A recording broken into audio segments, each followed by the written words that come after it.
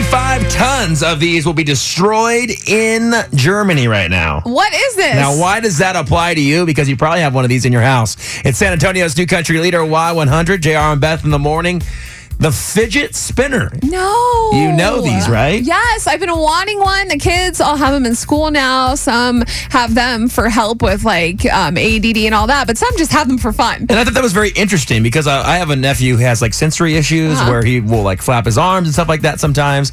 And this would be something that kind of keeps him calm and whatnot. And I think actually it said here in the study that actually has helped kids with autism. Yeah. So I get the beneficial part of it, but at the end of the day, I think a majority of people are using them just for fun. Right, and it's driving teachers insane. And we have people around the office that have them and whatnot, and just it's kind of the new stress ball. If you think about that, it's something to do to relieve. It said also to relieve anxiety and stress. Now in Germany, they're being destroyed for one reason. That's because they've been called a choking hazard. Oh wow! If one of not the whole thing, but if a part of this fell off, these fidget spinners, it could be a choking hazard. Which I thought.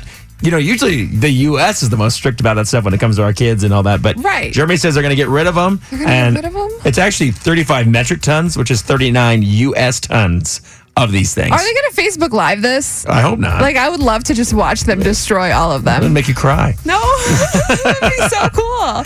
So it's been pretty insane, and people are fighting back saying these do People are help. fighting back about the fidget spinners. Oh, yeah. They're upset in Germany right now about this. I mean, would you be upset if they did it here? All of them, though? Like, 35 the whole tons. country? They've sold tens of millions of these, and it was invented by a lady in Orlando, Florida, who kind of wanted to do like a second version of the stress ball, and this kind of just keeps her hands busy, and it's kind of a thing that subconsciously, I guess, relieves anxiety and whatnot. I mean, I get that it's a choking hazard, but they're destroying a toy. You know, the other thing is, like, some of them like make noise, so if I sat next to somebody like in a cubicle every day, and it's, you just heard it spinning, I'd be like, get me out of here. It would drive you crazy. So anyway, this is going to be happening. They're hoping to do this. Let's see. I need to follow up with them and find out when this is happening. You need to follow up with Germany? Yes. If they're going to Facebook Live it. Hello, Germany? I'm going to email them. There's got to be a contact in that study. Yeah, I think it's at germany@gmail.com. I can tweet them. I'll tweet them like secret celebrity.